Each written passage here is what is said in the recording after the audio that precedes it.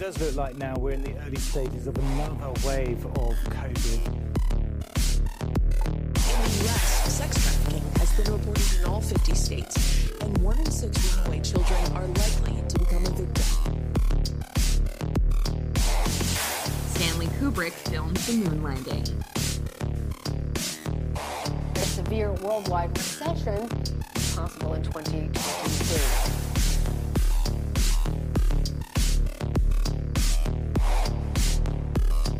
Cue the conspiracy theories.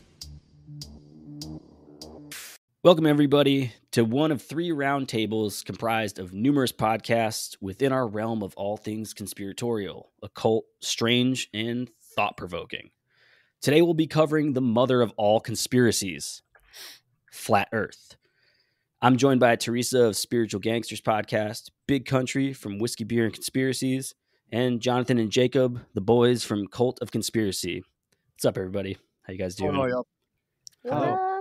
Hello. We should all say hello at the same time. Shalom. Hello. I do want to ask you now, before everything kicks off, you said this is the mother of all conspiracies. Now, is that your personal opinion, or is that just like what's like the hot topic right now? Basically, if you believe in flat Earth, you believe that it has to be the biggest conspiracy of all time, right? I guess the mother of all, maybe the mother of all the roots. You know, whenever you talk about flat Earth, there's always an avenue to go down another conspiracy. Okay, I guess that's where I'm going with that. NASA, the dome, the government, whatever. But then that also leads to Hollow Earth. That also leads to interdimensional. That leads to what was that other one? Admiral Byrd. Of course, it goes to Admiral Byrd, Antarctica. Next thing you know, you're into geopolitics today. It's a tricky, slippery slope, man. Yeah. That's where I'm going with that. Heard that. So before we get this thing going, guys, I want you all to introduce yourselves. What show you guys host? What show what you're all about? Get to know you, if you will. We'll ladies first. We'll start with Teresa. Oh, how nice of you, sir. Don't assume. Right? He, him, they, them. I don't know what the fuck's going on. Bro, I almost took a drink through my nose. Don't do that. Amazing. Well, thank you, Dave, for having me on. I am Teresa. I have a show called the Spiritual Gangsters podcast. It's relatively new, so, if you haven't checked it out, please do. It's about having cool conversations with awake and aware people, talking about things they've been through or, personal transformation stories, things like that. It's a little bit of a break from the other shows I co-host on, which is the NY Patriot Show and the Occult Rejects for the odd time. So we're going down occult rabbit holes all the time on there. So that show, Spiritual Gangsters, is a bit of a chill break from all the heavy, dark, black magic shit. But it's all good. Super dark. It's super dark. No, it's super fun. It's not. It's super fun, but I like it. The weirder, the better, right? Yep. Yeah. Amazing. Big Country. Tell the listeners from all our podcasts. I mean, this is the first time I've ever done a swapcast like this where it's multiple shows, 12 total. So it's going to be lots of people seeing you that probably haven't seen you before. Heard that. Yeah, well, thanks, man. Big Country from the Whiskey, Beer, and Conspiracy podcast, one of 3 hosts. Chris and Boya are the other co-hosts of the show. And we do a show. The main topic would be conspiracies. From time to time, we do true crimes, cryptids. Those are some fun ones. And we got to eventually throw in some fun categories. Like we did a show on wrestling. One time we all grew up in the 90s, watched wrestling, and you got to add some levity to, satanic pedophiles that are taking over the world. So, but we do a show once a week, live show once a month. We're on all podcasting platforms, Rockfin. We're on Twitch, all kinds of fun stuff. So, yeah. Hell yeah, man. Word. We are the Cult of Conspiracy podcast. This is me. My name is Jonathan. I'm and Jacob. We've been doing this for about 2 years. You can find our podcast on all platforms. We're also on Rockfin at rockfin.com/Cult of Conspiracy. Not YouTube for obvious reasons. Duh. Yeah, I mean, we're still there, but we Yeah. never post. But yeah, outside of that, we have Instagram. You can check us out there. TikTok. Our TikTok is at Cult of Conspiracy 37 if you want to get some fun little clips. But outside of that, that's us. And I think our show, in a nutshell, is basically so I am a Marine Corps vet. I am also a Christian, and I have always been a conspiracy nut, even when I was a kid. So couple all three of those together, throw in a little bit of geopolitics. That's kind of my background into all of this. Jonathan, on the other hand, I am very weird about conspiracies. I go in with the mindset of 100% believing them at first. Like, I feel like that is the best way to understand the mindset of it, really. You got to go, I mean, that's the way I look at it because it allows me to get more curious and learn more. You know, if you're instantly calling something stupid or not wanting to look into it, or you're just like, oh, it's just a conspiracy, whatever. Like, no, that's the opposite reason of why we started this in the first place, was because we wanted to dive deeper. So I kind of just take that mindset on. I'm also a hypnotherapist. I do past life regressions every so often. I learned from the Dolores Cannon School of QHHT. And so, yeah, I love all the spiritual shit as well. I'm very intrigued by the spiritual gangster. so also the fact that we have a Marine vet conspiracy head and a hippie spiritualist conspiracy head, and we tend to 9 times out of 10 come up to the exact same conclusion from different angles, and it makes for a fun back and forth for sure. Yeah, your show's great. That's our show, y'all. Love listening to it. Appreciate it, man. Thanks, dude. For all you who don't know, Declassified Dave, one of 3 Hush Hush Society Conspiracy Hour. Mystery Mike and Slick Frank Sanders have done their own roundtables throughout this series that we're doing. And we are pretty much the same as everybody else that's here. Conspiracy podcast, Fringe Science. There's a train in the background blowing its horn. That's really annoying. And true crime, cryptids, all that other stuff. And, you know, you can check us out on audio, video, Rockfin. It's pretty simple. I think people are going to get lots of extra content out of watching these episodes. Probably. Now, I did want to ask, so I understand that this is a panel of people that do believe that the Earth is a flat plane, correct? Except for myself. I'm on the fence. You're on the fence. I'm a spherist or a heliocentrist. Is that what you called me? Yes, you're a fucking globe head. A globe head. Or is that the derogatory term? Sun worshiper. You're I'm kidding. It's the globalists. But see, that's the thing. You can't say globalist because that's a whole nother conversation. Yeah, because then you're getting into geopolitics with that as well. Yeah. The globetards, is that what people call them? Is that the No, we don't like that word. No, that one gets too heavy.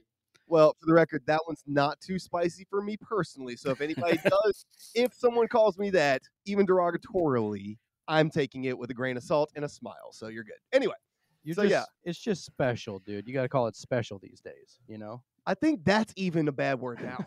Is it? Like, I'm not going to lie. Calling it like the special bus, I think is like a no-no. Like, I don't know, dude, but like, I think that's against the rules these days as well. Short bus. I mean, a short bus is a short bus. It's shorter. I got to tell you, my wife works in that department at the primary school, and I don't even know what to correctly call her students because I'm afraid to ask. I'll be honest with you, and I don't need to ask because I don't need to. I'm moving on with life. They're all God's. They're all God's children. Indeed, exactly. That's what I'm. There you go. This guy gets. Okay, back to what I was saying though. So I'm the only one right now that believes in my deepest soul that the Earth is a round, spherish type deal. Everyone else believes it's flat or is on the fence. Correct? I'm teetering. You're on the fence, right? I am in favor of a non-rotational plane. Non-rotational or flat? There's two also different things. flat. Let's just for simplicity's sake. Flat with mountains. Right? Flat with texture. Yeah. Yeah. Okay, fair. I am a believer in the flat, non-rotating, stationary plane that we would reside on. Geocentric, would you say, Brian? Yes. Yeah, geocentric. Yes, same. All right. I was just going to ask everybody before we got into this a little bit, what's your stance on all of it? And My bad. no, we're all hosts here. So this is you want to take the reins and grab this, Like, is this what happens when a teacher has to go to a class for something and it's a classroom full of teachers and they like all do this shit? Is this how it feels? I don't like it. Can you imagine? I don't know. I love that you said we are all hosts here. I want to get straight to the meat and potatoes with this thing. As you do. Jacob believes his main reason for believing that the Earth is a globe I have is many. because of gravity. That's the big one. I need you guys to try and crack him on that. Okay, hold on. Here we are. That's not my biggest one, but at the same time, that's a pretty obvious one, right?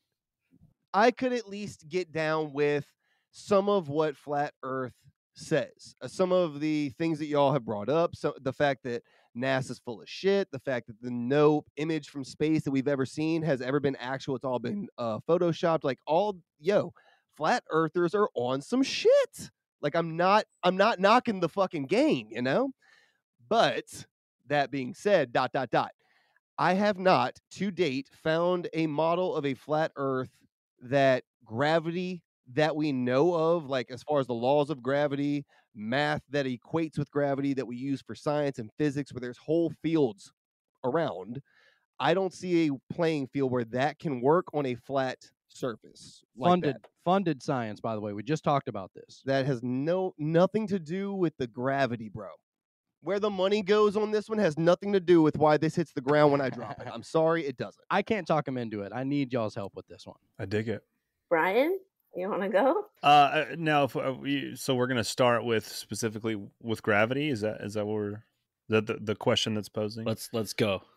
Let's jump off something. So gravity is an interesting one, because it is a theory, right? And to answer like what is gravity, I don't think we have an answer for what gravity is. I think it's the same way that we can explain, because I'm an electrician. So am I. Oh, right.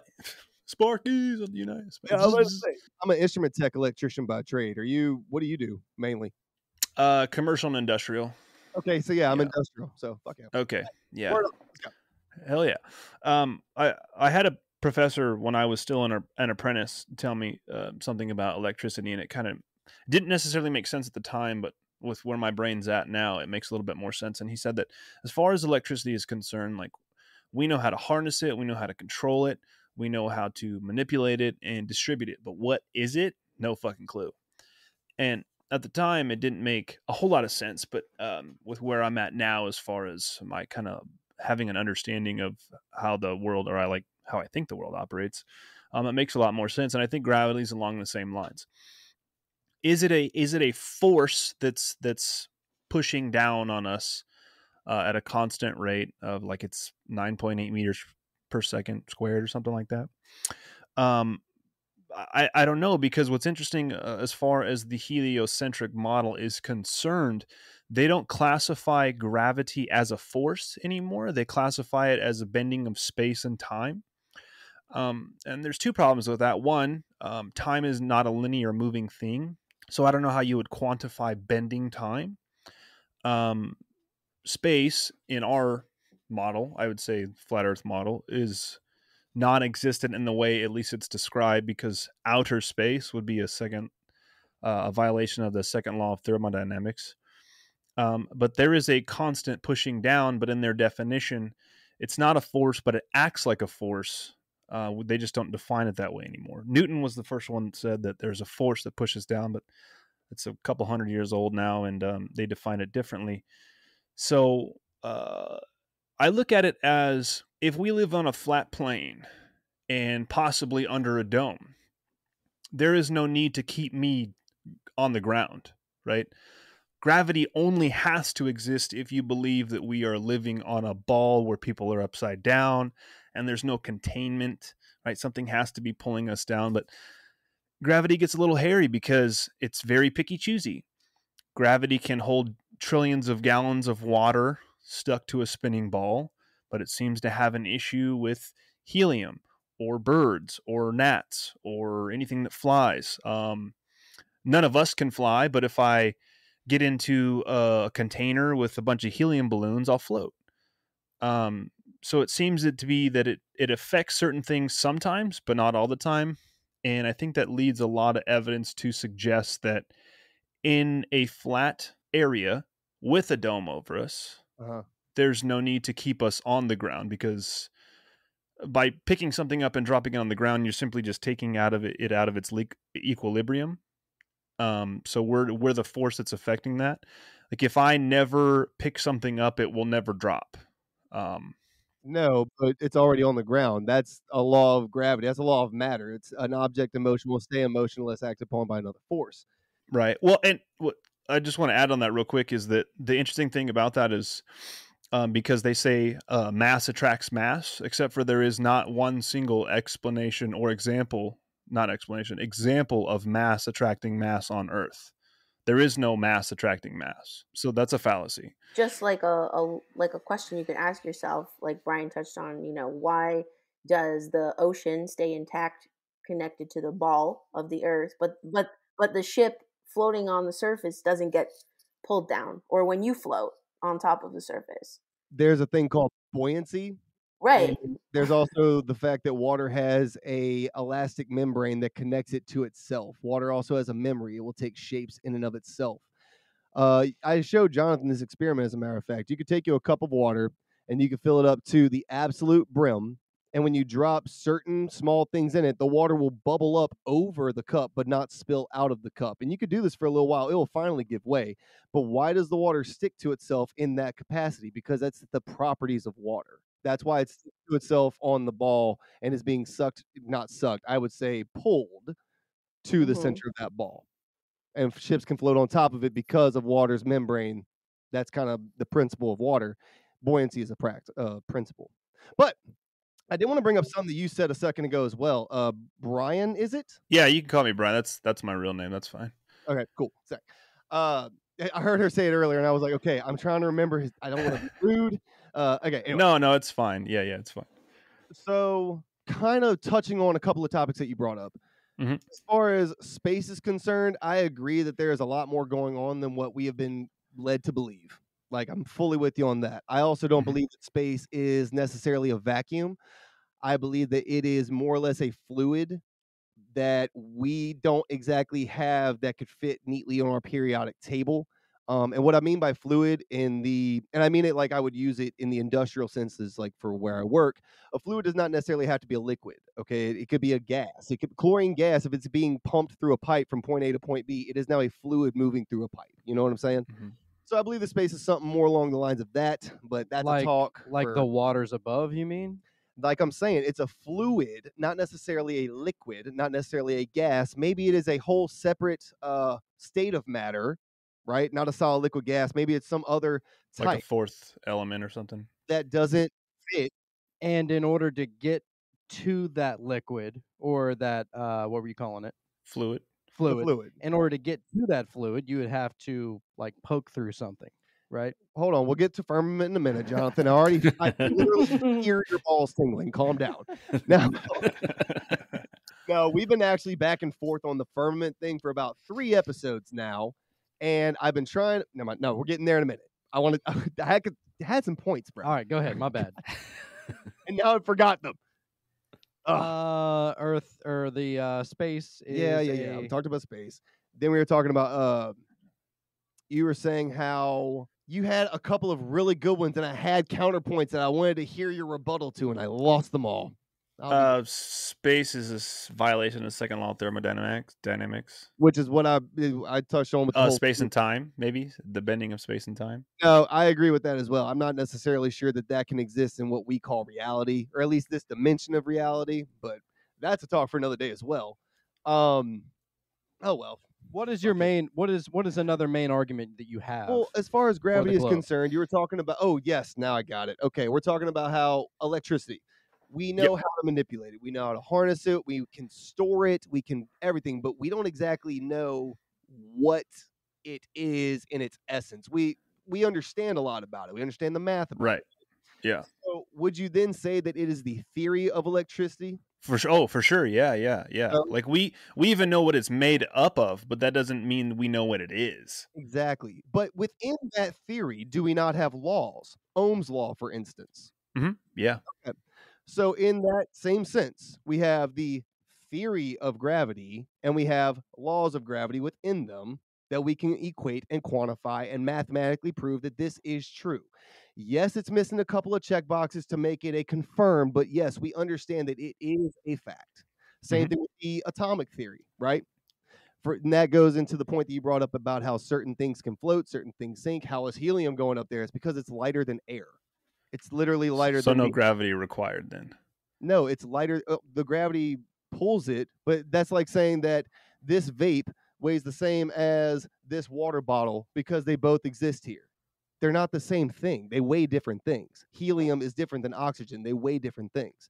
Helium doesn't go out and go into space. It goes out until it finds its buoyancy in our atmosphere and it stops. I was just going to say that the interesting thing about that, though, is if there's a theory of gravity and then there's laws of gravity, the only issue with that is I know how to violate those laws very easily. And things do it all the time. Give me an example. Well, helium, for one. That would be the atomic theory. That's literally just mass. That's not even breaking the law. So maybe it's not gravity. Maybe it's just mass and buoyancy and volume. But those things affect gravity. Like you said, you can break those laws. There's things you can, okay, for instance, we can't fly, but I can get in a plane. That's not breaking the law. That's using innovation. Birds fly because of the laws of flight. But then you have bees that break every known law of aviation, but somehow fly anyway. I'm not saying there's not cracks in the matrix, bro. I mean, I guess I kind of see what you're saying, but the issue is like when I earlier brought up, I said like gravity is very picky and choosy, right? Which, I mean, I guess it kind of makes sense because water also will not conform to the exterior of a shape, only the interior of a shape. Correct. Now, if you look at something like the Nile, right? If you don't, that joke about Disney, like if you don't know you're in the longest river in the world, you're in the Nile. The Nile actually flows south to north, which you could just say, oh, elevation, right? But if you look at the globe, it's flowing up the ball. Yeah, it is. The Nile River is the only river on Earth that flows backwards. Yeah. And it is still a natural phenomenon, and they have people that claim they understand why it does that. We don't, bro. It's one of them things. Those are like the scientists that say like, sharks don't like the way people taste. Fucking how do you know that? You ever ask one? Yeah, what's your palate like as a shark? What are you talking about? Maybe they just don't like when they get punched or kicked when they fucking bite somebody. I don't know. I think the scientists that say that, they're the ones that are like, well, humans aren't a natural food source for sharks. And it's like, okay, fine. The only animal on Earth that sees a human and thinks food is the polar bear. Fine, you got me on that. But I guarantee a shark tastes blood and likes it just the same. I promise. Yeah. So you're saying with the Nile moving from south to north, is there another exit from the Nile in that continent other than the Mediterranean Sea? Or does it start in the middle of the continent and then comes out to the Mediterranean? Yeah. Could that be? It pretty much starts in Africa and goes out to the Mediterranean. Yeah. So could that be because that's the body of water it flows into? That's the reason why it does that? Oh, yeah, no. It does. It flows into the Mediterranean. But see, I would even go with the theory of like a crazy ancient spring. And that's what feeds the Nile River, some shit like that. But they just never gave an answer for that one. It's just, It's like, who built the pyramids, bruh? Not slaves. Hate to break it to you. You really would. Ain't no way. I'm sorry. That's a whole other show. Right? Yeah, right. For sure. Absolutely. Well, actually, it's related to this, I would say, in a I way. think so, right? That's why it's the mother of all conspiracies. It all ties back into everything. I tell you what, good points. Let's talk about the pyramids and how that leads into this flat Earth talk. Let's put gravity to the side for 2 seconds. Okay. Let's talk astronomy, dog. Let's talk stars. Okay. The pyramid. I got a good one for you on this very topic. It's interesting you bring this up, but Dave, you remember in the chat, I was like, dude, I just heard this craziest theory. Yeah. But I was like, I'll save it for the chat. Right. All right. Well, I was going to say, the Great Pyramids were built to mirror the 3 stars in the sky. And that led me to the thought process of explain how a dude in Australia is looking at completely different stars than I am on this side. And I can see what he's seeing through a phone, which maps out correctly with what I'm supposed to see according to the Globus chart. Teresa, you want to go or do you? Okay, well, it kind of sure. I have it's kind of in a way how flat Earth theory clicked in my brain. Because for a long time I couldn't like visualize it. That was my issue. I was like, I don't understand. Like, how does this look? But what really sold me on it was the idea of Polaris. So, if you guys have ever seen video of like, those star rings, like if you leave a camera out and time lapse it, and all night long, it's like Polaris is in the center, and then all the other stars are rotating around Polaris, right? Okay, that's cool and everything.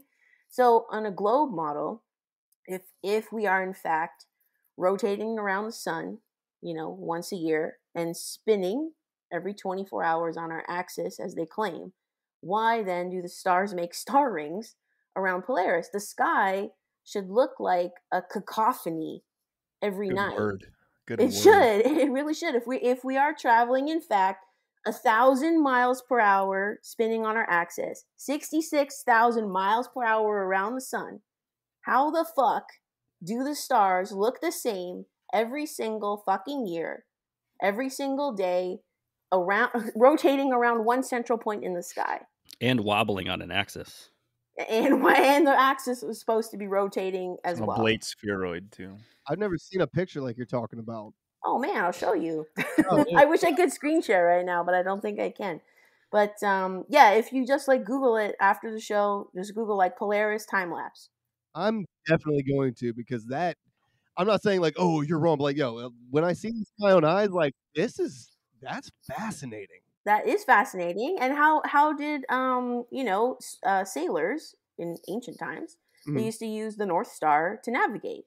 Mhm. Well, if we're changing rotation and our position on the Earth every day a little bit, how come it's always in the same spot? Does Polaris move with it's in the general same spot, but if in the rotation of that wobble, the precession, I guess you'd say, we would it still be in a relatively same spot, and that's how they can follow it, especially navigating back in the day? Or also with those pictures that you see where you see the rings, is that just because that telescope is positioned on that? Could you do that with another star and then do a time lapse of it and have it be a similar image, or would it be like a mishmash of just light? I'm not sure. All right, so I'm looking at these pictures like you're talking about, and first of all, they are wild, right? Right? It's cool shit. I don't like all the inconsistencies I'm seeing. Like, the same general principle is the same, and I understand certain nights you can see more stars than others, and Mhm. light pollution. I get all that, Yes. but it seems like some of these were. I really don't want to like. I hope this is true. Like, I really, really want this to be true, because that's legit. But it looks like some of these are like, you just looked at the night sky and somebody just like spun their camera real quick and took a screenshot and put it online. Maybe try looking up video later on. Like, I'm Yeah, sure yeah, someone yeah. would have the full time lapse or whatever. I wish you could screen share, but I know. Also, if you leave out a camera overnight, say not looking at Polaris, say in the desert of Utah or something, where it's really you can see a lot of stars, and you leave your camera out. I mean, it could be a trick of perception, but to me, it looks like the camera is still and the sky is moving. That's what it looks like to me. Oh, now I'm looking at one of these. I'm looking at one of the videos now. Yeah. and what's really interesting is star trails is a difficult question to answer without visual representation, because it's just easier to break down when you're able to describe it that way. I've seen a lot of great videos that do a pretty good job at breaking it down. We actually put one of the videos on our Instagram, and the guy that's doing this particular one, because there's a lot of different answers out there, but there are something called crepuscular rays and then anti-crepuscular rays, and it's just the way our eyes work and how everything comes to a central focal point. So in the morning, right, when the sun is coming up, the rays go from our eyes up and out, and then when the sun is going down, it's the opposite way. They're coming down, right? That's just the way our eyes work and how. And what's really interesting about that is, depending on where you are on Earth, the stars will create those star trails that you guys are just seeing, but it'll be at a different angle. So it's not always circular, right? If I'm looking this way and I'm at the southernmost part of Australia, they'll be coming at like a 45-degree angle. Yep. And then if you go here, they're the other way. And the video does a great job of breaking it down. And it's really hard to do, like to show without. Wait, doesn't the angle prove that we're on a sphere? No, No. it just changes relative to your position on the Earth plane. Yeah, it's just relative to your positioning. That's my point. It's relative to your positioning. You're looking at Polaris from a different place if you're in Australia versus here. The angle of all of that would be different on a sphere. That Also on a flat plane. okay, so it's a point that works in both. All right. It works in both, sure. Yeah, Yeah, it I does guess work so. in both. Just quickly relating it back to the pyramid thing, like, to me, I'm not as interested in the scientific aspect and the factual aspect maybe as like Brian is, because he's really good at that. To me, I'm more interested in like the symbolic aspect of flat Earth versus a heliocentric model. So to me, it's like all these ancient civilizations who we could say maybe, and you're Christian, Jonathan, right? You said? I am So, Jacob. okay. Jacob. Oh, sorry. Jacob. Sorry, my bad, Jacob. Okay. But going into like the theory of, Book of Enoch and the fallen angels, right? Where do we get the idea of sun worship from? All these ancient societies, Babylonian, Sumerian, But Greek, that makes sense. Roman, Egyptian. Yeah, it makes sense, but are they telling us the truth? I guess it would work in both models as well, too. Oh yeah, that for sure works. But think of humankind, flat or globe, either way. Think of it its earliest form. The sun warms them. The sun gives them plant life that they eat. The sun gives them animals that eat the plant life that they eat. So literally, their entire life revolves around the sun. So Yeah. naturally, of course, they would worship the sun because it gives them everything.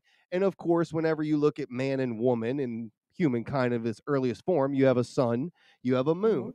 Obviously, a masculine and a feminine, and then we get that. Now, what would be the most miraculous thing to a caveman ever? A virgin birth.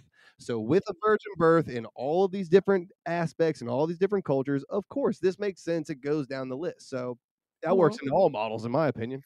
It does in a way. However, I think ancient cultures would have understood more of a geocentric flat Earth model, which we see, it depicted in Egyptian art and other cultures. But the idea of rotating around the sun and making the sun the center of everything that goes against our actual natural observable senses is a more modern invention. And who are the ones who are the modern, cults? The globalists. Why do they call them globalists? Right. It's like the globe model. I think it's to take us away from the idea of us being at the center of God's creation and us being so important to God. It really discombobulates your mind when you think about it, because it does go against a lot of your observable senses. But skydiving goes against every sound moral judgment you've ever had in your life. Well, I wouldn't go fucking skydiving. I'm not doing that. Right. That was a joke. Don't get me wrong. But at the same time, like, okay, and just because it goes against your natural senses doesn't mean it's not real. We can't see air, but we can't live without it. True. I'm just saying, I don't know. Those Luciferians, they like to do some shady shit. Oh, no doubt. I'm not saying that NASA is not full of them, and I'm not saying that our education system is not brainwashing us from the very basic understanding of symbolism and Satanism to the top. I'm with you 1,000%. But I mean, earliest religions, which also fascinate me to no end. I have lately been getting super into the secret occult of Jupiter. And also there was this like super fringe cult of Dionysus, which bruh, I'm gonna have to tell you about them later. Okay. I'm hoping that this was like a fucking parody article and not an actual like sourced and cited and peer reviewed thing, because good God Almighty, I'm a fan of the Zoroastrianism. the oldest known religion still operating. Yeah, I'm a fan of that. Name the It's a god good from one. Zorro. it. For the record, I couldn't name him either. I know what his figure looks like. Couldn't name him. Okay. No way. Anyway, you had some crazy story, bro. Let's hear it. Yeah, I can't wait to hear this. So this is like, I was talking to a coworker about this. We were talking about flat Earth and all that stuff, and he actually brought this up that he said he had heard it on another show that he was listening to, and I have no evidence to support this whatsoever. I just think it's a very interesting theory, considering that my view of flat Earth is stationary, flat, non-rotating. Now, what is the three-dimensional shape of that? Is it rectangular? Is it infinite? I do believe that there is evidence to suggest a dome, but I don't have any tangible proof of that. More circumstantial, looking at like Operation High Jump, Project Dominic, and then all this stuff, right? But if you entertain the idea that past Antarctica there is more land, I fully believe in that, right? Yep. Now, because we've been asked before about in this model of flat Earth that like what are the planets? Well, I don't know. I have no idea. There are lights, big shiny lights up in the sky, right? Similar to the sun and the moon, right? The Bible says the greater light to rule the day, a lesser light to rule the night, right? Is it terra firma? Is it just a light? Well, I have no idea. But we know that the sun tells you what time of the day it is, right? The stars tell you what month it is. The moon tells you what day of the month it is, and it resets every year. So it's a big clock. Right. But it would also be apparent that the planets operate on a cyclical pattern. Sometimes we can see them, sometimes we don't. They come around every so often or whatever. And generally speaking, you have to have something magnified to see it, right? So the theory is that, okay, other lands past Antarctica, the planets are their moons. Oh, Whoa. Damn. Which is why we could only see it sometimes on its cyclical pattern, right? And at very best, we need something with 50 magnification, 100 magnification to even make out what Saturn is, right? And this idea that like that planets are spherical, I don't know that. Like, I don't know that any more than they say that the moon is spherical. I don't believe that because the moon's an interesting one that we only see one side ever, right? Okay, see that's the thing. Even as a globalist or whatever, the sphere person, yo, I have to agree with flat Sphere earthers person. on their. I don't know whatever derogatory term for the globe head. I'll take globe head. Okay, so it's not reflecting. like I said, even as a globe head, y'all on some shit now. And Jacob, let me because I myself am a Christian. I'm non-denominational, and I Tell me, bro. don't really go to church because it gets a little weird and culty and stuff. But I more or less have a relationship with my Creator. But I mean, it's like I read the Bible, but I also have the Quran in my house because I try to read what everything that's out there and then make my own discernment. But I feel like you and I would get down, dude. I'm not gonna lie. You sound like you cut the same cloth as me. you know what I'm saying, dude? But see, like for me, and I get into, I don't want to say like arguments, but religious like people, strict religious people have a huge problem with the flat earth because they say it's not biblical. Now, we can go through all the verses that would suggest that, but I also read the Bible very literally unless I absolutely understand that it's a story or Parable a parable or something like that, right? But like when I read something like Joshua 10, 12 through 14, I read it literally, which I have right here, and I'll read for you guys. Now, if you're an atheist, you're like, whatever. Right, but it says here, then Joshua spoke to the Lord in the day when the Lord delivered up the Amorites before the children of Israel, and he said in the sight of Israel, sun stand still over Gideon, and moon in the valley of Ajalon. Verse 13, so the sun stood still and the moon stopped till the people had revenge upon their enemies. So the sun stood still and the moon stopped till the people had revenge upon their enemies. I read that literally. Yeah, that really literally happened. It's been scientifically proven too. That God stopped the sun and the moon. But in the heliocentric model, the sun never moves. Yeah. We do, and the moon does. I hear you. Ooh. So I literally read that, though. Mhm. But okay, literally read it from the perspective of a guy circa 1000 BC who just held his hands up in the sky and the shit stopped moving. How would you write that down? Because what happened is not a lie. Like God's word did make it through. The point of the story happened, whether you believe he stopped the earth or stopped the sun and moon. You see what I'm saying? It's not like it's Okay. amongst the Bible. So now if you read Genesis and it says that God created the heavens and the earth, right? If I Mhm. believe that literally, it means boom, there's heaven, there's terra firma, now there's earth. And then on day 3, Mm, he put the sun and the moon. Mhm.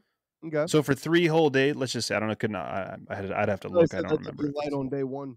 Right. So, okay, so there's light, but he said, let there be light, and God saw the light, and that the light was good, and God divided the light from the darkness. And then God called the light day, and the darkness night. So the evening and the morning was the first day. Then verse 14, this is on the third day, let there be lights in the firmament of the heavens, and divide the day from the night, and let the signs of the seasons and the 4 days and the years. Pause, real quick. I do want to give this caveat, and this is not to take away from what you're saying, because I believe all of this word for word. However, keep in mind that this was the author of this book writing down what God told him to write down to the best of his human abilities with his imagination of what it was per that time BC. Go. Okay, and I'll answer that point here in a sec. But if I read that literally, it means God essentially forgot to spin the earth around the sun that hadn't been created yet. Now, if you're saying that the author is writing this circa BC to the best of his knowledge, as God is telling him, the only problem I have with that is that's assuming that ancient religions and ancient peoples were actually less sophisticated than we are, when we already know with our today's technology and science and all that stuff, we still can't answer what they did and how they did it. Oh, I'm not taking away from ancient religions at all. I believe that every religion, every culture, every faith has had its good and bad, ups and downs, its innovatives, and its opposite of innovative, whatever that may be. they're incest babies. Call that what you want to call that. Put term to term. Anyway, all I'm saying is that, yeah, I'm not taking away from any of them. However, I also look at the Bible because and again, I know for anybody who's listening that's not a Christian, this is like a huge wash for you. I get it. Give me 2 seconds. I take the Bible as my portion, okay? I believe that it is what God wanted me to receive. It is not more than I need. It is not less than I need. I believe that I can't handle the whole message that God has. I believe I can't fathom the awesome might of whatever the hell it is, because my human brain cannot contemplate that, okay? That being said, I also think that the Bible is exactly what I am supposed to receive, just like the Hebrews got when they left. They got manna from the sky. It was not more or less than what they needed. It was their portion. That being said, and I'm not trying to say that that's a cop-out for your question, but basically it answered the question to what we needed it to answer the question per God's message. Now we have science to answer for all the other questions as to the hows, and we have our faith to answer the questions as to the why. But why wouldn't God just make it clear in that story if he wanted us to understand that we are rotating around the sun? Why wouldn't he say he created the sun and then created the earth to go around the sun? Like, why wouldn't he do that? Okay, in the entire book, he spent that much time talking about it. That's how important it was. That's how much he wanted us to dig in on that. Okay. Well, it was also the first thing he told him to write down. That's my point. He answered the question by Genesis 5. We are over that and moved on to whole other things. Right. But doesn't he also say that he set the earth on pillars? Where? It does. I know that and the 4 corners of the earth.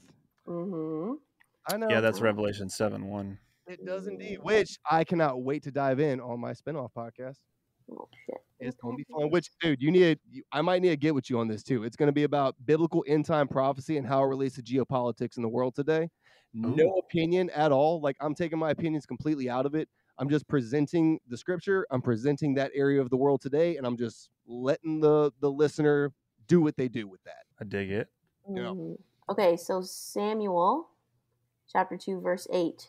He raiseth up the poor out of the dust, and lifteth up the beggar from the dunghill, to set them among princes, and to make them inherit the throne of glory. For the pillars of the earth are the Lord's, and he hath set the world upon them.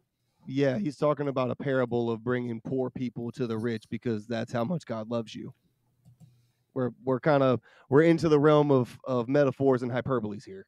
I mean, I suppose if you categorize that as a hyperbole, but I mean, you could even look at the book of Enoch, which I know the Council of Nicaea took that out of the Bible. For sure. And there's chapters in Enoch that say a lot of the same things. That talk, separating the waters from above and below, and all that stuff. And I mean, I understand the point that you're making about the rudimentary aspect of, here's what I want you to write down, here's what you need to know, and you guys can figure out the rest later.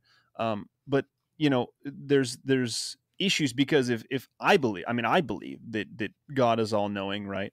For sure. He knows that not only are they going to twist his words written down, they being whoever they are, I don't know, fallen ones, Nephilim, watchers, whatever.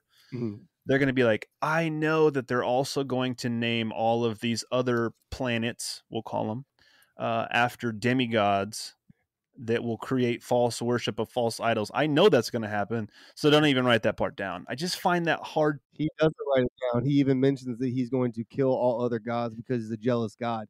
He didn't mean that literally as if he's going to go battle Poseidon. He meant he's going to wipe the religion off the face of the earth. I mean, I understand that, but then there's also, of course, we know that the Nephilim that bred with Sure. human women, right? Yup.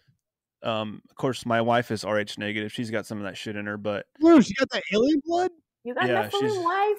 yeah, she got that Nephilim. Why? You know what I mean? Your kids you have red remember- hair or what? No, she's got brown. Oh, I'm about to say, bro, y'all gonna have some legit wildling babies. Yeah, it's funny because her sister has red hair, and my mom had red hair when she was born, and I was like, if we get a redheaded kid, I swear to God, no, I'm just kidding. But we know that bloodline made it through the flood, right? Because at that time, God was like, dude, this is all you got. And I was like, well, this is like the least sinful that we have, so I guess we'll take them as wives. I mean, it's I guess it's like you could go back and forth on that topic for days. Like, why did he leave this out? Why didn't he talk about Sega Genesis then? You know what I mean? But it's Well, just one of those I things. believe that that's why the human brain only uses like 14% of itself, because we're so inbred from literal Jump Street. I think God kind of did that on purpose because he's like, oh shit, I made him a little too smart. Let me go ahead and handle that real quick. I think that's what the Neanderthals were. Yeah, like a fucking hard reset, man. Yeah, yeah. I 100% does. I 100% like the theory of evolution to me, like, is the dumbest thing I've ever. Not just because I believe in a creator. Right. I'm like, dude, my wife's hot. No way she fucking came from a monkey. But to believe like that we just crawled out of the water one day and we're like, fuck it, I guess I'm down to breathe now. You know, it's kind of silly to me, but like I think that's what the Neanderthals were. The Neanderthals were inbreds, right? That's because that's all you had. That's the only option you had was to like fuck your sister or whatever. But And I like the theory that as far as evolution goes, as far as adaptation, right? Not full species change, but like, okay, people in the north of Europe, their bodies developed a different type of way because they're in a different environment than people that are sub-Saharan Africa. Over time, their bodies do that. That makes perfect sense to me. But to go from monkey to human, I also want to know, why are there still monkeys? That one's never doesn't work that way, bro. Right. That is an interesting conversation. You mentioned something about sub-Saharan Africa. Have you guys heard of the Zulu tribe? Oh, bro, Yeah. I know all Yeah. about the Zulu tribe. Yeah. What? So one question that I've had, we talked about it in our Hollow Moon. We talked about it in both our Flat Earth episodes.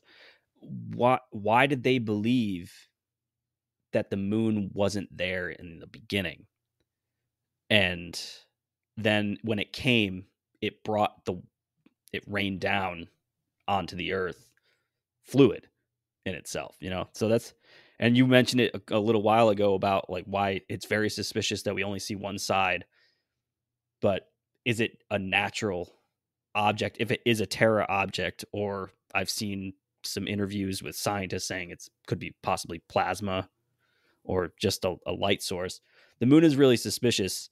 And I really think overall, between if you're a flat earther, no matter what model you believe, and if you're somebody who's on a globe and that model you believe, everybody can agree that the moon is one of the most suspicious things about what we can see observably, and planets itself. I do like that theory, though, that planets could possibly be far away moons. Like I said, nothing to support it other than like my belief that there is extra land. And I'm like, well, if they have extra land, that means they got to have some type of light source, right? Then that would make a lot of sense to me, you know. I know because we were kind of getting off on a little bit of a tangent. I wanted to bring it back just a little bit to Flat Earth. Are you guys familiar with something called the Black Swan argument, like in Flat Earth itself? No. Not What's off that? the top of my head. So you guys could probably search an image of this. Just type in Black Swan Flat Earth. And this was brought to my attention through a debate channel that is on YouTube. Nathan Oakley 1980 does a debate every day on Flat Earth. They're going on like 3 or 4 years now, something like that. And this is more of a scientific aspect of the Flat Earth debate, where if you believe the Earth is a globe with a given number of miles, its radius is 3959, 2959. I'm going to double check here just to make sure I don't have my foot in my mouth. But essentially, there's an equation that they've come up with using simple trig. It's called the modus tollens argument. If P, then Q, right? Say that one more time. The modus tollens argument. Okay. It's if P, then Q. It's just another way of saying like if A, then B, right? Okay. But this one really intrigued me because, it's 3959. Okay. So the Black Swan argument says that if the heliocentric model is correct, right, then the Earth is a sphere with a radius of 3959 miles in circumference. Then the horizon must be, right, because then that would mean that the horizon, at least in the heliocentric model, is a physical location. Then the horizon must be no more than 1.225 times the square root of the observer's height in feet. Now that sounds like a lot, right? But the argument is formulated if P, then Q, if not Q, therefore not P. Now, if you look up the image, you might be able to find it. The equation that they go through is, okay, if the Earth is a radius of 3959, then the horizon can be no more than 1.225 times the square root of the observer's height in feet. And the particular image that they have where they took this photograph, right? So the observer's height is 5 feet. It's actual. So the maximum distance based on that equation, based on the heliocentric's math for what the radius of the globe Earth should be, that means the maximum distance of a geometric horizon is 2.37 miles. The only problem with that is in this particular photograph, the platform to the closest platform to the observer is 6.2 miles away, and then the second platform away is 9.41 miles away, and then the horizon is behind that. I don't want to sound like a particular guest we've had on the show before, but that picture could easily be doctored. Sure, absolutely. And absolutely, it could be. I don't want to be that guy when it comes to like debunking shit like this. I like to like really roll with it. You know what I mean? And like have something. But as I'm looking at this picture and I see it was a snapshot from a YouTube video, I get that. But man, listen, I know actual distances, and I'm telling you, there's no way that rig is 3 miles away from that next rig. I'm saying maybe like 1,000 meters. Well, I would say it's actually farther because you can't see the bottom of the rig. Dude, have you ever been near those rigs? Which rigs are these? Are these the ones off Huntington Beach? No, I believe this was taken off the Isle of Man, if I'm not mistaken. This is Platform Hill House and then Platform Habitat. And it also depends on where in the world this is, like you said, because, for instance, Asian drilling rigs, with the Asian mother they have to get that oil, they don't have to drill deep at all, and they don't have to go high up in the air either. However, to get Gulf of Mexico oil, you have to go super high up because we get hurricanes and shit too. But when the Asian oil fields get typhoons, they just pull up ship and roll. Mm-hmm. It's crazy. They don't even have to dig that deep to get oil. Now it's trash oil, but I mean, hey, they're running China with it. Kind of, I guess. Well, and like Right. just to support Brian's point, I think that he's trying to make is, you know, if you take the calculations from NASA itself about the curvature and how much the curvature is supposed to progress. I'm sorry, I don't remember like what the equation is.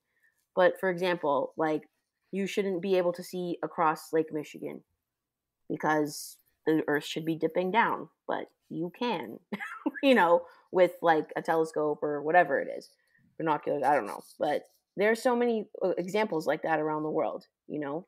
You shouldn't be able to see Rochester from Toronto. That's where I'm from. But you can on a clear day. Really? Yes. Yeah. Wow. I didn't know that. Yeah. And so I guess the argument would be either you think that you know the Earth actually is flat, and that you can see that from that distance on specific days where the temperature is just right, even if it's Sure. just that, right? Mhm. You either believe that or you believe that somehow the math is wrong, that Oh. the calculations don't make sense. Oh, I'll agree with like Brian said. Me and you have talked about this as well, bro. Right. Like I'm like the Earth could be bigger than what they've told us. You know what I'm saying? That's a point that I've thought about a lot. Very well could be, There absolutely. is no way that I could ever verify that, and it also holds true to the flat and the globe model.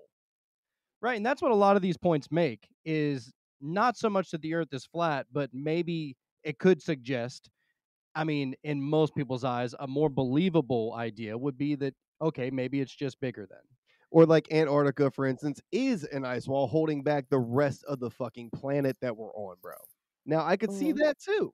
I don't know what picture we had seen just recently. It was basically like the flat Earth map model, Yeah. and then it showed Antarctica, but then on the outer ring of that was a more continents, another ice wall, more continents, and it was on a massively bigger sphere. Huge planet, yeah. But the problem with that one was the whole sun and moon vibe with the dome and the firmament and shit didn't exactly check out. However, it did get my brain cooking on what that could potentially be and how that could really equate to something that we don't even know about, bro. Well, Mhm. most flat earthers bring up that both the sun and the moon are quite possibly and probably local. I see. That's another thing I cannot understand with the flat Earth community. There's no way that the sun and moon are inside of our firmament. If y'all believe that as well.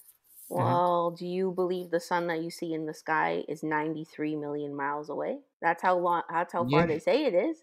Yeah, as far as the distance goes, I'm kind of meh with it. Like it could totally be that far, or maybe it's closer. It's whatever. I don't know. To me, like a lot of the numbers that NASA and like the official numbers that they give us, whether they're true or not true, maybe it's a bigger sphere, maybe it's an expansive plane. I don't know. But the numbers that they give us Yeah. are very occult. Oh yeah, no, I don't believe pretty much anything NASA says, especially when they start talking their math shit. It's like, all right, bro. All Yeah, right. but Yeah. I'm just saying it's like it goes back to those ancient cults. Like, why are you telling me that everything is a 666 and a 66.6 and a 93? Like, what is this fucking Crowley Philema? Well, it's Nazi Germany, which is super big with the dark occult magic. Right, totally. And when did Oh. NASA start? Right after World War II, when all the Nazi scientists came over to America and other parts of the world. Absolutely. So And this is my big problem. My big problem is that we know all of these things. We're all conspiracy theorists here. We all know all of these things about NASA. How many coincidences does there have to be before we start looking at them like they are lying liars? Because Dude. that's all they do. Okay, hold on. right. You Well, know what the I'm thing saying? is, I think we can all agree that they're not telling us the truth about the shape of the Earth, the size of the Earth, whatever it is. Everything. But It's what also about the vaccine? Hold on. What about Mars? Safe and though? effective. What about the dick on Mars, though? Hold on. You know about this, right? No. Dude, a couple years back, a guy hijacked the fucking Mars rover and with tire tracks drew a big old dick on Mars surface. He got arrested for this shit, bro. You mean Devon Island in Canada? That's where Mars is filmed. I'm pretty sure. You wanna know? Yes. On Devon Island. I'm pretty sure. That's What'd what, you that's what they say about Mars, is that it's really somewhere in Canada, bro. I don't know. All I'm saying is that was a story that was pumped out. The dude was arrested for it. And look, if what they say about Mars is true, they can't fix that. Because it's just the tire prints are going to be there for all of eternity now. So I hope it's true just for the troll factor of it. That's Right, right. The mark of humans is just a giant dick. Yes. The Marine in me is happy at that. Okay. And Dave and Teresa, I know I sent you this to you in the chat about that USA Today fact checker that reached out to us about the article, or not the article, but the video that we posted, and then she wrote an article about it, and I was like, dude, we're fucking famous, bro. We're famous. But to Jacob and Jonathan, I don't know if you've ever read or heard about the report from 1988 that NASA put out called The Derivation and Definition of a Linear Aircraft Model. No. Refresh No. my memory. It sounds familiar. It's just an article or it's more of a paper it's a white paper that was released by NASA in 1988, and it goes through the system requirements basically of a linear aircraft flying, a rigid linear aircraft flying, and they do all the equations and stuff like that. But in the introduction, This is really now. This is not. I could send you the PDF. It's available. It's actually this is from NASA.gov. I'm not. This is in the introduction. This is the second paragraph, first sentence. This report details the development of the linear model of a rigid aircraft of constant mass flying over a flat, non-rotating Earth. I've seen that report. This model consists of a state equation and an observation or measurement equation. So this was fact checked, right? Somebody made a video and we shared it, and it was fact checked that it was false. It said that even though that report is real, and that the report does say, yes, the linear models that we use to test is over a flat, non-rotating Earth, but that's just used as a generalization for math equations, because to add rotation and sphere and all this other stuff would overcomplicate things. I swear to God, that's what the fact check article said. So hold on. This is a one-time, one-page report that NASA released, correct? This was 102 pages. Oh. Okay, so whenever you made it sound initially, I thought it was like a memo. No, yeah, sorry. It's a whole paper. It's a whole paper. Okay, we're talking like professional paper. Gotcha. Yeah. Well, Okay. like you've said before, Brian, too, like they don't calculate for curvature when they lay tracks or fiber optic cables. No. Well, fiber optic cables, I know that yeah, it just they lay it on the ocean floor. I know for a fact that if satellites exist, we do not use them for communication, because fiber optics is 99% of worldwide communication. Right? Now, it's not to say that they don't have something like a satellite that either floats in the air on helium, because NASA is the number one consumer of helium. But this idea that we're shooting signals into outer space to hit a fucking satellite to go back down so I can watch porn in high def is dumb. It's everything's ran through fiber optics, and then it goes downgraded into Ethernet copper backbones. But is it that the satellite isn't as efficient, or is it that the satellite may or may not be as easy to protect? For instance, a huge bank transaction worth $2 million is going down from U.S. to Paris. I don't want that going in the satellite. I'd rather go to, I'd rather that be a fax. I'm gonna be honest with you. Well, I would say that, yeah, if I'm a businessman, from a business standpoint, I know that it's if that technology existed, at least the way that they say that it does, as far as satellites is concerned, I know that it's 100% slower, possibly not secure, right? Because how do you secure a message that's going through ether? I don't see how that's even possible. They're like, hey, don't listen to this shit, or whatever.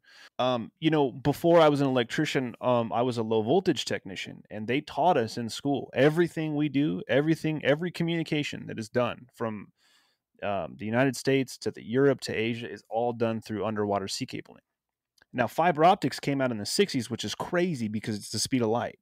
Now, how does light transmit data and sound and video? No fucking clue. That's fucking alien technology. I have no idea. Through binary, octodecimal, or hexadecimal code. Boom.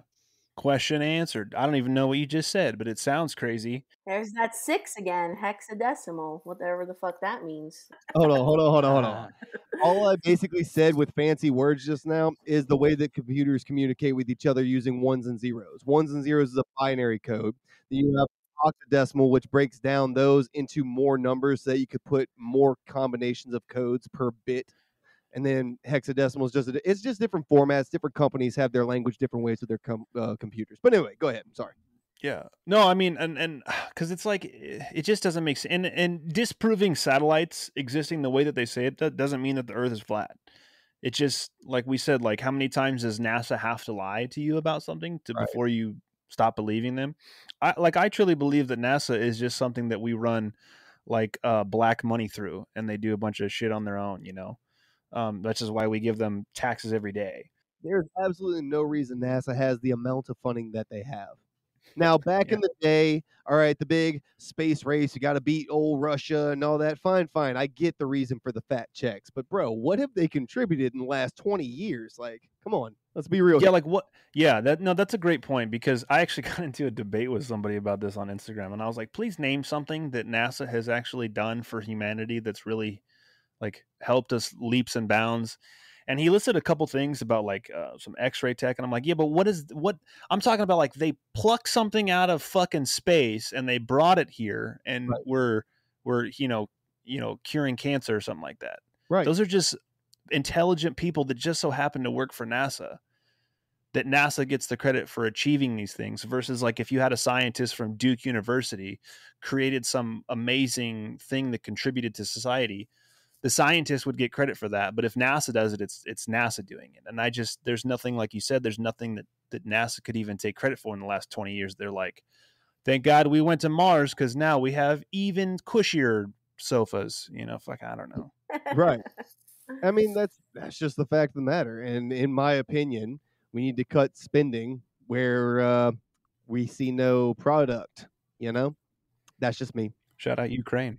So the satellites that, like, say you have Dish and you're watching TV when it rains or you have really shitty weather, you can't watch TV that much. Is that just going through towers, or is that actually the actual what you're believing your satellite's pointed up at a certain spot in the sky? Well, clouds wouldn't affect towers. No, that's what I'm getting at. Is like, so how? I guess playing devil's advocate a little bit. Where is that dish that you have on top of your house that you got cinder blocks holding it to your roof? where is that pointed, and why during inclement weather do you have so many problems if it wasn't run off a tower or if it was on a dish that's geostationary with your house? But that's the thing. And where you have to actually point that dish, does that actually, because you can, I've never had dish. Dishes always point south. I've watched people just sitting on their roof until I know they orient them now. Hey man, I was that kid on the roof that had to keep moving that shit. All right, I've been there. Absolutely. You know what always baffled me though, as far as that whole satellite, how that all really works. So I have Sirius XM radio in my car. Okay, Right. and literally anytime if I park under the awning, hood, dude. any awning, any like under the gas station, I go awning, to Chick-fil-A, right? my music cuts off. It's Pisses gone. me off, man. It's gone, right? So I don't know, dude. How strong are satellites if they can't fucking read through an awning of a gas station, but we can rely on them bringing back information that are thousands of light years away? But somehow, inside of a concrete building at work, I have LTE. Right. Yeah.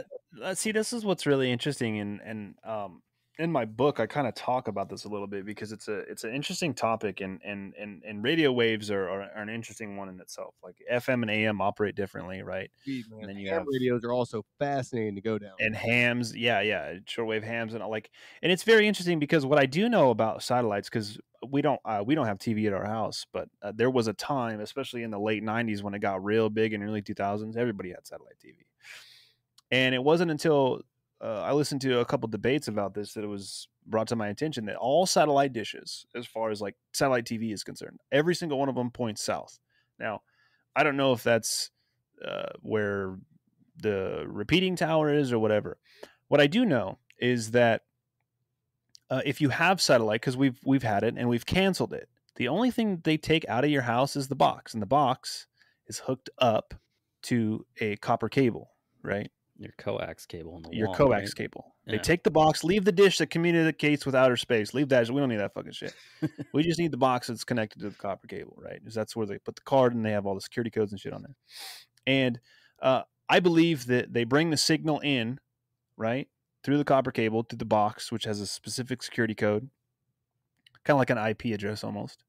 And then the dish is a signal booster. So if the signal booster is ever disrupted, you'll lose TV stations, generally with weather. Sometimes it happens, sometimes it doesn't. I mean, I can't say I remember losing television when it would rain when we had dish. I'm not saying it doesn't happen. But it's like, if you look at like 5G, right? Mm-hmm. They got a fucking tower every like 10 feet or whatever, every like 100 miles or 50 miles or whatever. It's like, it's not, because it's strong for a short distance. Right, which is why they have to have so many repeaters. I mean, the same thing goes for fiber optics, but I just always thought it was very interesting that like the piece of equipment that communicates with a geo-locked satellite in outer space, they leave attached to my roof with fucking holes in my roof. but then they just take the box that's connected to a copper cable. I just found it, I mean, again, this doesn't prove that the Earth is flat. I think it discredits the argument of satellites. I'm with you. And then I also want to, I think back in like the 90s, right, in the early 2000s, when the dish network was all we had. Yeah, the satellite dishes were ass. This was the first pyramid scheme satellite thing that we had going down. You know what I mean? And I want to say since then, satellite technology has gotten better, or has it not? I haven't had one since like Nam. So Yeah, I haven't had it. I truly don't know. I think everything's just because everything's now they're running fiber into you. I mean, we have fiber in our house. They're running fiber into your house. So that's true. Everybody's just got. We don't need dish because we have the streaming networks and a Roku or a Fire Stick, and we're Gucci. So and that's all fucking hardwired too. Yep. Big Country, what was the one thing that really sold you on flat Earth? Like, I know that a lot of flat earthers, we see like a big group of so many different things on flat Earth, but was there one thing that you just saw and you were like, holy shit, that's it? Yeah, I guess if I could pinpoint it onto one thing, because when it took me 6 years of doing research before I was like, okay, yeah, I'm a flat earther, and the very early stuff was like circumstantial, like, yeah, it is kind of weird that I can see too far, or it is kind of weird, these things. The one thing that solidified it for me was the gas pressure without a container argument. And this is kind of another popular one in the realms of flat Earth discussion, but it basically says that we breathe pressurized gas on Earth, obviously oxygen. Jacob, right. I know you brought that up earlier. And because of entropy, right, gas dissipates in all directions almost instantaneously. And the higher you go up, the gas gets less and less and less. Why you go up to Everest, you got to have oxygen tanks and all that stuff. It's hard to breathe. And then eventually there is nothing to breathe, right? Now we know through gas law that is a violation. Gas doesn't do that. It has to be physically contained somewhere, somehow. And I was looking at this argument and thinking, well, all this other circumstantial evidence about flat Earth is intriguing at most. And I was already kind of leaning into flat Earth. But when I saw them try to counter this argument, I saw somebody try to do an experiment where they tried to pressurize gas without using a container. And they used a container and had the top open. So they would pressurize the gas on the bottom with heat, and it would rise and dissipate and expand like gas law says it will. And I was like, oh, you can actually recreate what you say is happening around us. As in, if your claim is that gravity pressurizes the gas that we breathe, I need you to use a scientific method to test that. And that test is not recreatable. Okay, the fact that we right now have 14.696 pounds of pressure on us at sea level, and what that is by definition is literally every single oxygen, nitrogen, carbon dioxide, argon, all the gases, molecules stacked on top of each other from the top of our head all the way to the tippy top of the atmosphere. When you do that math, that comes out to 14.696, which is a comparable. We can look at it right now on a barometer. We can look at it on any kind of scale you want, and that's the fact. So, okay, what does it? I guess I'm kind of missing your question here. The point of our gas is pressurized and contained. What is the container? Pressure on the mass of the air itself. And then I also believe that gravity plays a factor in that as well, because mass and gravity and mass and weight are directly related. Right, but you have to be able to recreate that if that's your hypothesis. Okay. So pressurized gas without using a physical container, using only gravity. It's impossible. We don't have a container large enough to conduct that experiment. So then you have to throw out your hypothesis. That's a requirement of the scientific method. Okay. So what could possibly be holding it in? What do you think? What are your thoughts on that? A physical barrier of some sort. And that's the space race? Trying to break through it? I think that's what Project Dominic was. I think that's what Project Dominic was under Operation Fishbowl, right? Fishbowl of the Lord. But I think that there is a physical barrier that is actually containing the gas. Of course, at the very top, wherever that may be, it's probably so thin that we would need some type of apparatus to breathe. But yeah, in accordance with gas law, there has to be a container. You can't pressurize gas without a container. And as a matter of fact, the zero gravity, zero pressure system that NASA tests on as like 8-foot thick concrete walls. Well, there's your container. So the only way to recreate the environment of space is to contain it somehow. There's no way to recreate what I just explained as far as why we have that kind of pressure on us. We don't have a container that we could build on this earth large enough to recreate the earth to test this theory. That doesn't mean that it's not true. It's that we don't have the capabilities of testing it. Or and I'm not throwing shade. I'm just saying the theory that the containment or the theory that the pressure is from gravity is a bad theory. Or the theory that it's from the atoms themselves and their mass. I mean, I'm not saying that that's not a possibility by any means. Now, I do believe that their mass is related to their weight, which in turn is related to their gravity. However, I'm not saying specifically that gravity is the one that's doing the pressure as far as our atmospheric pressure. Right, and I don't want to put words in your mouth because you're not saying that. I'm just saying that is the general argument from heliocentrists. That is an excellent counterpoint. Well, could this work on both models again? Just to play devil's advocate, like it could work on the flat model with the firmament acting as the top of the container, or it could work on the globe with the just atmospheric pressure being the top of the container. That very well may be the case. Or space isn't what we say, or space isn't what we think it is. Right. It could be a whole nother. I think we mentioned this on the first go around when we tried to do this episode. Was there are different densities of water. Mm-hmm. You know, if you go underwater, there are rivers that actually, you know, flow from on like the surface underneath a couple feet up. And there's even accounts of people who aren't even, you're not even able to penetrate some of those waters. So if space might not be a cold void vacuum, could it just be a denser type of gas fluid that we can't penetrate? And then I guess hypothetically you would have your container. Exactly. Yep. Yeah. Sure. I tell you what got me. What got me was the fact that, you know, you look at old encyclopedias.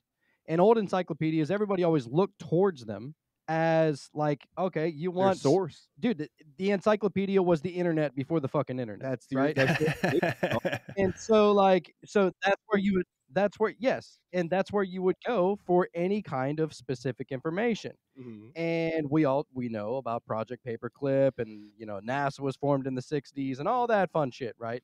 Well, if you go back to 1958 and you look at both encyclopedias, not only the Britannica but the Americana, Mm-hmm. right? They both say that we are on a fucking flat motionless plane. Yeah. Both of them. With a dome. And they even give measurements. They give measurements for the dome, I think, at like the closest point. And maybe in like Australia or something. Don't they give a measurement? I feel like I've seen that before. I think it was in Antarctica, actually. Oh, sorry, Antarctica. I don't know. I mean, I could be wrong. I think you're right. Well, which brings me to why I was going to bring up Antarctica again.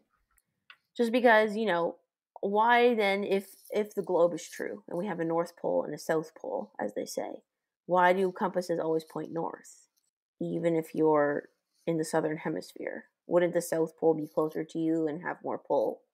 Because of magnetism at the North Pole. At least that's what my science tells me. Right, that's what science tells you. But maybe because there is no South Pole. Maybe because it's the ice ring. Antarctica is not a physical continent. It's an ice ring containing the waters. And then there's lands beyond that. True. I mean, I've always believed in the theory that the Earth actually has its own charge. And I think this kind of plays into gravity a little bit. And there's all kinds of tests I've seen, experiments that have been done. I don't know if there's necessarily an exclusive or inclusive answer to that, but I believe that the Earth has a charge, right? I mean, you know that like electricity wants to go to ground. It's the path of least resistance. And what if we are a similar charge to electricity, or the electricity around us, which is why we're always on the ground.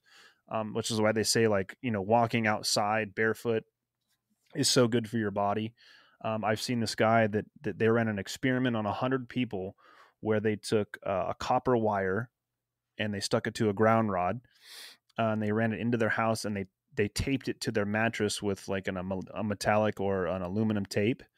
And they did this for 90 days. And they were getting reports You can't say cure, right? Because it's illegal. But they were getting reports of cures for ailments like arthritis, migraines, headaches, bloating, menstrual cramps for women. I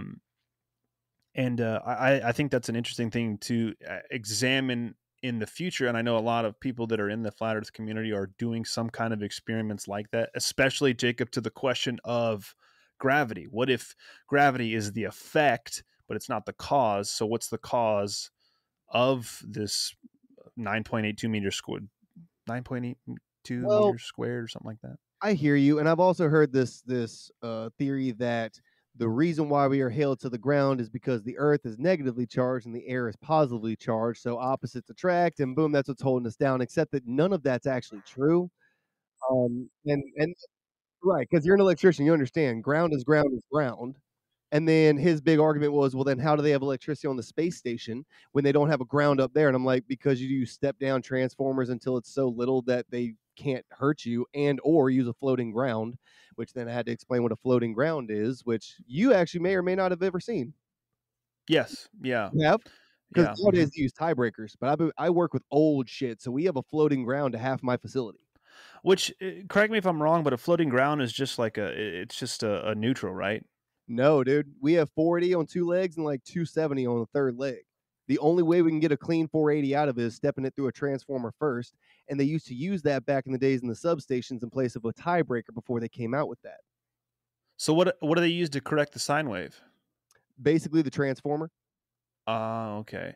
See, this is what's really interesting is because, as a matter of fact, I believe it was your show that was talking about that. And I think Dave, Flat Earth Dave, was the one that brought up the conversation with Dave. Yes. Solar panels, right? That Yes. He said that solar panels don't work. So what now? That is an interesting question because I've been trying to find that answer myself. Like, what happens if you don't ground a solar panel? Because you're going from DC and then trying to convert it to AC. Well, I mean, what will happen is eventually it'll go to shit. Like the internal electronics will eventually just completely corrode. But yeah, you have to ground your circuits, and that's understood. We've known that for a very, very long time. And unfortunately, to Dave Weiss's point, and I'm again, Dave, if you're listening to this, I'm not throwing shade, brother. Much love and respect always, but the Earth is not a negatively charged body. It is a ground. Sure. Yeah. Yeah. But anyway. No, I would definitely agree with that. And I would also say too that like to blanket that statement coming from somebody in the industry that works with electricity, just to say that, oh, Earth's negative, we're positive, boom, bang, bang. There's so much more to it. And that's back to the, like, we don't even know what fucking electricity is. You know what I mean? Exactly. And I like how you said gravity is more or less a reaction. Okay. And it's not necessarily a source. I'm in a full agreement with you on that. Yeah. And like you said earlier, there is no experiment where we have two masses on Earth that attract towards each other because of their inherent mass and gravity. You're correct. And again, I think that this is an experiment that we cannot recreate on this playing field, at least not to the scale that it would require to make sense. So we could Right. Yeah, I actually had that discussion with somebody who was like a heliocentrist, and I said, and he brought up mass versus mass attracting mass, right? Not versus mass attracting mass. And I said, can you give me an example of mass attracting mass on Earth? And he's like, dude, have you ever heard of Venus and Mars? And I was like, wait, so your answer to the question is a place you've never been? And you know what, man? And I want to say that this is a really great thing because, and unfortunately my co-host isn't here. Boy, I know he's in the other group that they do, but he's like, I'm not married to the ball. I also don't care if it's flat or if it's triangular or if it's shaped like an Illuminati's, scrotum or whatever. Exactly. Like, because he's already in the fight with us. You know what I'm saying? Mm-hmm. But he goes, I will say that like every time I've ever offered a debate to somebody to come on the show, no one's ever taken they always come up with like, why would I ever waste my time with something so stupid as the Earth being flat? And then generally it's resorted to like ad hom attacks. They call me stupid. They say I'm dumb. Right. And I think that you just lose so much of your audience when you're trying to have a discussion about it. So I really appreciate having a healthy discussion like this and going back and forth. Like, because at no point was I like ever thinking like, God, Jacob's such a fucking retard. Jesus Christ. What do you mean? You know what I mean? Like, that's just, it's dumb. And I think this is a great idea. And hats off to Dave, man. This is a great idea. Hell yeah. It was something we talked about previously too, a couple weeks ago when we were talking about it, that all of the stuff that you talk about, whether you're in the globe theory or you're in the flat theory, there's the one common thread that everybody gets to is lies and suppression. And no matter the shape, you have two communities. I mean, you could say it's left and right. It's black and white. You have some people, you have the offies, like I think like myself, where you're kind of in that gray area where you're like, I don't know where to leave. I'm looking this way. But it's healthier to have the conversations about these topics because there's hundreds of other topics you can have conversations on where you might not agree, but everybody agrees on one thing. NASA's full of shit. There's a lot of suspicious stuff, and resorting to name calling and berating each other, whether it's through email or people signing off in the middle of a conversation, no matter what your stance is completely counterproductive to the cause of the exact point of the conversation. And there's a lot of topics like that. Flat Earth, unfortunately, seems to be at the pinnacle of that topic, where literally, like you said, whether you're a scientist or just somebody who's interested in the topic, people will not debate it to where you're not going to have an argument. And there are episodes from other shows where they have a pretty good conversation, but generally there's a lot of arguing and it's not just smooth, kind of like what we've been doing for the last hour and a half. So I think it's really good for all of us to be talking about this. No matter what your stance is everybody believes that somebody's full of shit. And I think we all can conclude that we probably all don't know whether the shape is, but there's evidence on either side that people agree with. And that's a starting point. I like what you said, though, man. It's true. Everybody, doesn't matter what you call yourself. Let me ask you one question. Do you trust the government? No. No one at all says yes to that. So it doesn't matter. From that point, we can agree. From this point, everything else is just gravy. We'll figure that shit out later. We can agree on one principle. You know what I'm saying? That being said, with the flat Earth community, man, and again, this is coming from a spearhead, whatever. The problem that I have is the same problem that I had with vegans and CrossFitters. Is that they can't go 5 minutes without mentioning the fact that there's something about flat Earth. And it's like, bro, like no one even asked you. I just sat down, man.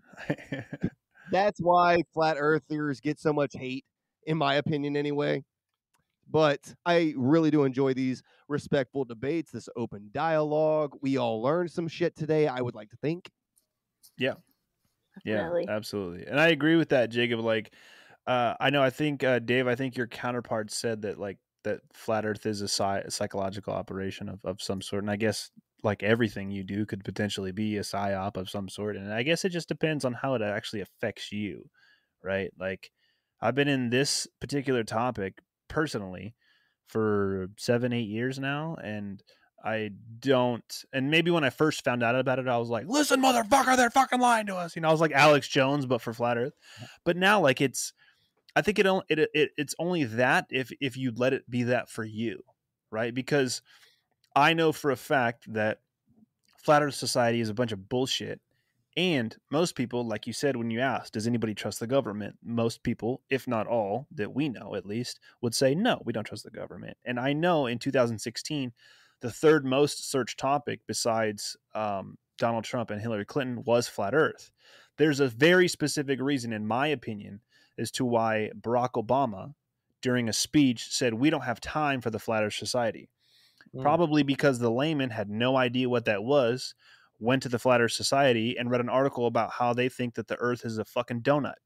So then they went, never mind. This is obviously we don't have time for this. This is so stupid. People believe that.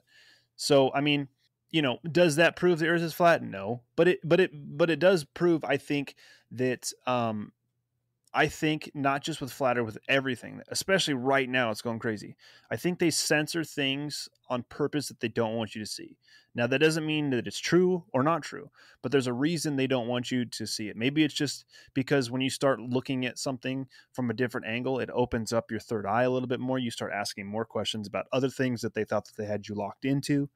I mean, it wasn't until 2 years ago before I even started looking at germ theory or versus terrain theory and all that stuff. It changed my whole life and learning more about that. So I think everything can be a distraction. It just depends on how much it distracts you personally. But yeah, I think this was fun. I think we'll actually probably do another set of these probably in a couple months. I know I was talking to Mike about it. So we can either continue this or do a whole different topic. We can mix it up, shake it up with new people in different groups. I do know that at some point very soon, all 12 of us are going to be doing one episode together. So that's going to be psychotic if that even works. But yeah, no, this is awesome. And I really hope that anybody that is listening, whether you're a fan of either show, that stop calling each other idiots over stuff and kind of, it's like my red is not your red, but it's still red. So, but yeah, I think this is fun. So everybody's still firm on their stance. We haven't moved over to be global people. I don't think anybody's minds was changed today by any means, but I would like to say that I have seen this through other people's perspectives, and I would say that I'm better for the experience, and that's a win. Likewise, good sir. What about you, Dave? Because you're the one who's kind of more on the fence. I guess I'm playing Russian roulette. I think that's the hard part is to understand where certain sides are coming from, where the perspective of what you're seeing, and then what you're actually taught too. So, me having telescopes and having to do all the math to find things and, triangulate planets or certain stars, constellations, maybe even galaxies in those viewfinders. One thing that I think still has not swayed me is like, what is it? I do think it's super intriguing about the whole, it's just far away lights for different worlds. But then that would imply that we are on a much larger system and everything in that system could possibly have an independent dome, which is a really interesting, like a giant ball and just little domes on it. Before we go, guys, we'll start with Teresa again. Let everybody know that doesn't know your show, where they can find you, what you got going on, new episodes. Yeah, well, thank you again for having me. I really appreciate it, and it was great to hear everyone's perspective. I admire all of you, so thank you. But yeah, if you want to hear more from me, please check out the Spiritual Gangsters podcast. It is always great chats for the awake and aware crowd. And you can also find me co-hosting on the NY Patriot Show and the Odd Time on the Occult Rejects as well, obviously on all major podcast platforms and YouTube. And now we just started a BitChute because I got my second strike on YouTube. Yay! So yeah, we're all there. And I'm the most active on Instagram if anyone wants to connect that way. Big Country from the Whiskey, Beer, and Conspiracy podcast. We're on all podcasting platforms. We are banned on YouTube, so we are on Rockfin. We have a Rumble because it's free. I know Rumble's like, oh, Trump is the best, but it's just free, guys. Relax. We do a show every week. Yeah, man, this has been great. I'd love to do it again and have some fun. And yeah, we just want to say thank you guys for having. I think that more people that are opening up to either idea, whether it is flat or round. I mean, this was a conversation that anybody could probably listen to and jive with a little bit. Yeah. And we already kind of gave ourselves a shameless plug in the beginning, but we are the Cult of Conspiracy podcast. You can find us on all podcast platforms everywhere. We're also on Rockfin, rockfin.com/cult of conspiracy, and Instagram, TikTok. I forgot to mention we're also on Truth Social, only because I find it hilarious. Yeah, that's about it. Very good. Again, Declassified Dave. You can find us as well on all social media platforms. You can find us on any listening platform. We do have a Rockfin as well. All our links are on our website, www.hushhushsociety.com. One-stop shop, So, but yeah, again, thank you guys all for coming on. Hopefully we can do this again soon. And thanks everybody for listening.